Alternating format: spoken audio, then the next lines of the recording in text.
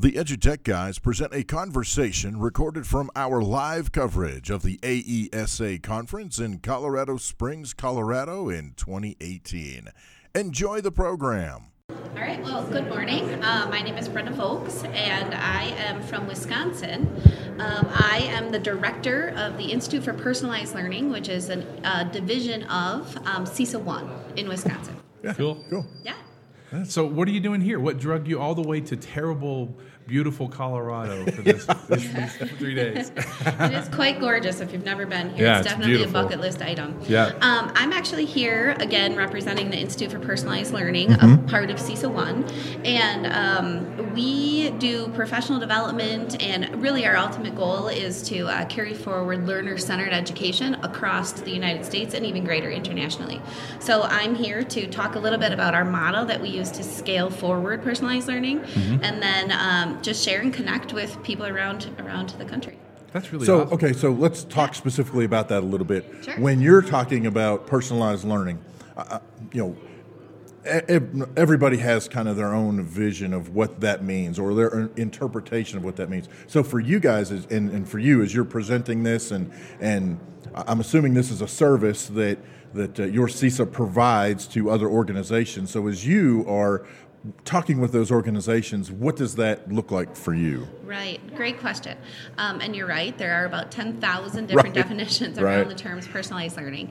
At the core and the foundation of what we talk about is learner-centered education. So how do you get to know your learner? How do you understand their background, their culture, who they are, what they're bringing to the table as a learner? And then how do we as educators cater their daily instruction and conversation to who they are as a learner? So big picture, our whole goal is learner agency, and the learner to be able to say, here's what I know and believe about myself, and here's how I want to learn in a greater world and society. So, did I answer? No, you did. And, yeah. And what's really interesting about that is that it's taken us so long to grasp that concept. Mm-hmm. You know, isn't it interesting that why didn't we ever? You know, it's always been sage on the stage for education for so long, and you're just going to get what I give you. So do you think this creates more work for the teachers, maybe on the front end, but then as it catches on, then it's actually easier on the teachers? Yeah, absolutely. Great question. So I would say there's two pieces of what you just talked about. And the first piece is, I think originally, and when we talk about, traditional education, right, we talk a lot as an organization around the fact that we just currently have a design systems issue. And so the way education was designed for its purpose when we needed, factory employees and some of this factory employees to go out into the world, we had a factory system of education. So that made sense at the time. So the educational system that we went through, you, I, and our parents, and my brothers, and everyone else went through, made sense at the time. Now, as we're looking forward to jobs that we can't define, a future that we have no idea what it looks like, it's no longer okay, right? And so it's not that the old system is bad, it's that the new system has to be developed in order for us to stay competitive in our society. Sure. So that's kind of the first part of it. And I forgot the second part of your question. Make it easier on teachers. Make it easier on teachers. So my background and experiences, I've been an elementary building principal, and then I was in a district secondary teaching and learning position. So what I've experienced along the way is that, yes, it's a lot more work in the beginning, but building those relationships, the core component of this work, at the end of the day, the secret that I'll let everybody in on is that it's really about the kid and sitting in front of you. So once you get to know your learner, it actually makes everything easier. So now you're no longer fighting a system of, this kid isn't turning in homework, I'm grading it 3 times. You're having this constant conversation, you're providing feedback along the way. So it's never a surprise, and the learner is fully engaged as well. A big piece of this, like I mentioned, a learner agency, is that we're turning over some of the ownership of this to the learner as well. So it's less responsibility on I, teacher, own everything, but more responsibility on our learner, so that our learner can then say, you know what, here's what I now know that I need to advocate for myself in order to advance my own personal education. Right. Well, so, and I want to talk a little bit more about that. The aspect of here as a learner, here's what I know.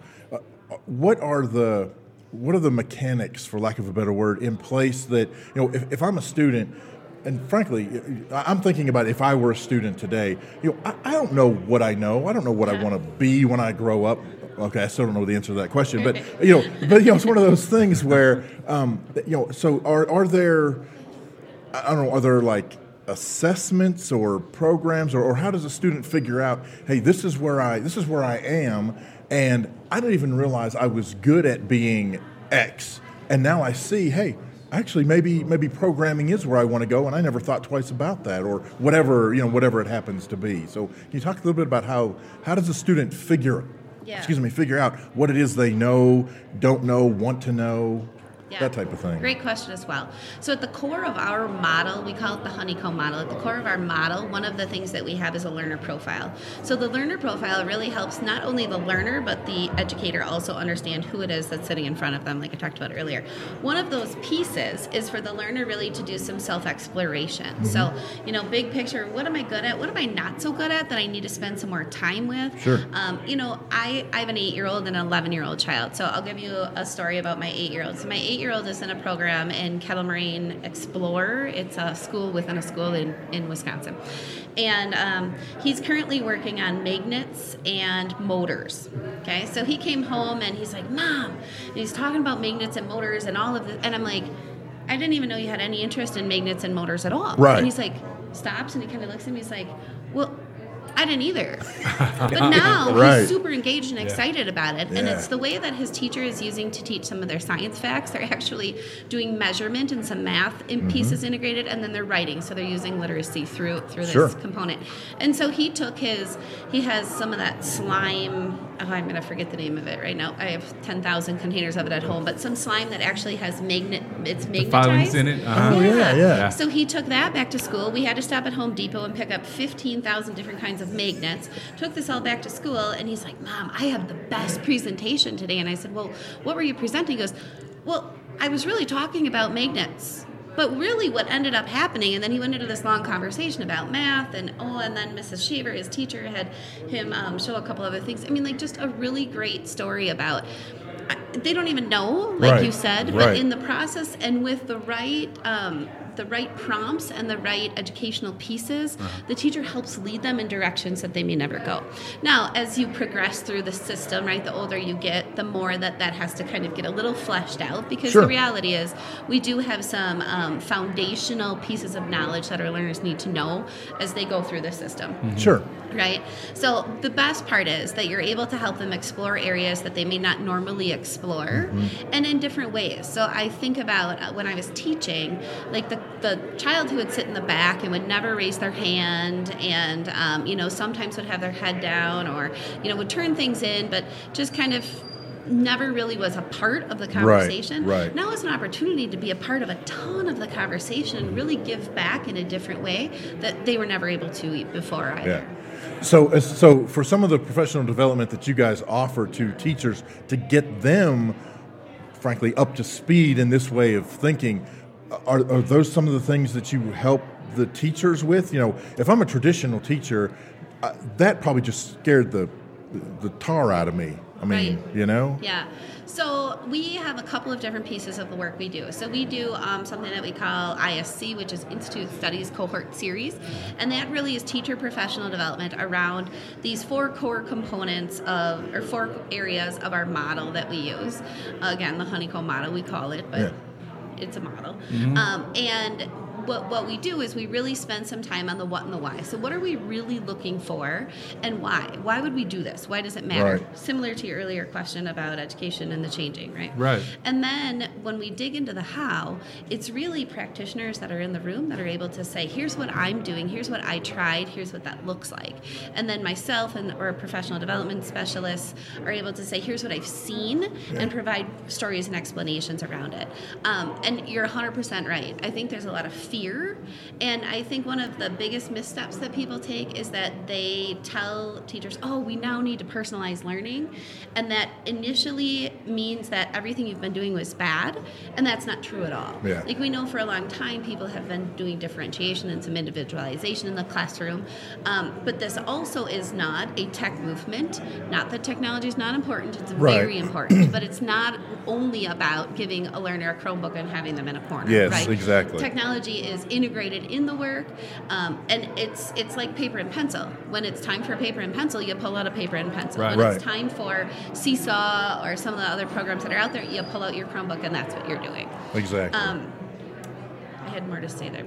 So that's our Institute Cohort Study, and that's teacher focused. Mm-hmm. So we also offer what we call a Leadership Design Academy, which is really around administrator level, like planning forward. So how do you know, as teams come together and talk about what are we going to do for our district at big picture scalability. And then we do a ton of customized work. So people call us and say, hey, can you come talk to our community? Can you come talk to whoever about this changing landscape? And our ultimate goal again is to take personalized learning and make it an opportunity for every learner across the United States and greater. Sure. And so however we can help scale that work is what we do. Yeah, That's cool. That is awesome. So I had one more statement question. So this leads to more vocational. This is what it does, and that's a great thing. And it's funny, we think of vocational as, well, magnets and motors, is someone's going to go and replace all these big magnets and motors, and which then in our part of the country, that's a big deal. A lot of factories, so that's a lot of work there. Good work, But that leads to the fact that we're going to teach kids that they don't have to go to the traditional college anymore. They can take these courses and get certified and make a lot more money than some of us that went to college. And that's so that the next step to me is the parents, is convincing them that this is a good thing, that just sitting in a classroom doing worksheets that's the way you did it. Have you seen any pushback from that? Absolutely. In fact, I don't know a district that hasn't at some point in the process of doing this work run into that as their pushback, right?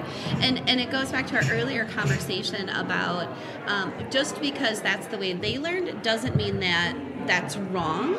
It just means that now education has to look different based off of what we're preparing our learners for in the future. Yeah. And so, a lot of times, like, if I can sit down and have a one-on-one conversation with a parent and really talk about what is the core components of the work we're trying to do, then I've not ever had a parent walk away and go, oh, I don't want you to customize learning for my child. I don't want you to meet them. I mean, like, that's crazy, right? Yes. Right, But exactly. you can't do that. Like, you don't have that kind of time. So I think the biggest part of this work is educating people outside of education around why it matters. Right. And I know there are a lot of major organizations right now out there, Education Reimagine, Knowledge Works, that are doing some really great things to help with that.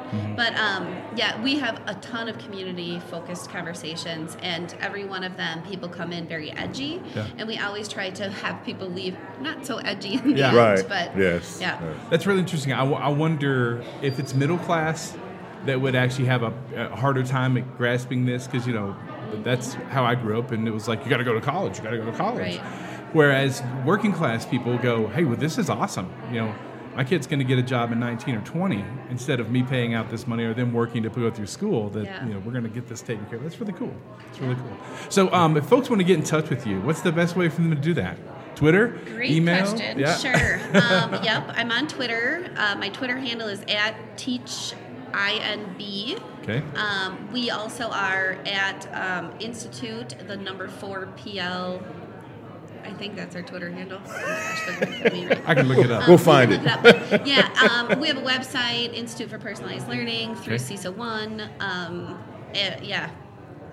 Awesome. Now, Yes. before you get away, though, you Sure. are actually presenting a session here at AESA. We so are, let's or I get am. that out there. Let's share what's the session called, where is it, when is it, what's it about? Not just kind of the teaser. What are people going to get? Okay, so I'm doing one of the 6 and 60s on Friday. So it's a 10-minute session, and it'll be just a little bit overview, kind of what we talked about today, like why are we doing this work, and why does it make sense for everybody in the future? Yeah. And then we're really going to talk about our model a little bit, and then this concept that we talk about, which is a powerful learner. So really, at the end of the day, we're trying to build a powerful learner, and POWER stands for purpose, ownership, wonder, efficacy, and responsibility. So how do we create those things within our learners as we move forward? Yeah, That's cool. And you're going to do all of that in 10 minutes. And I'm gonna, I can talk really fast. We have some great handouts too, some great takeaways. So if people can make it, there'll be an opportunity. Otherwise, I'd love the reach outs on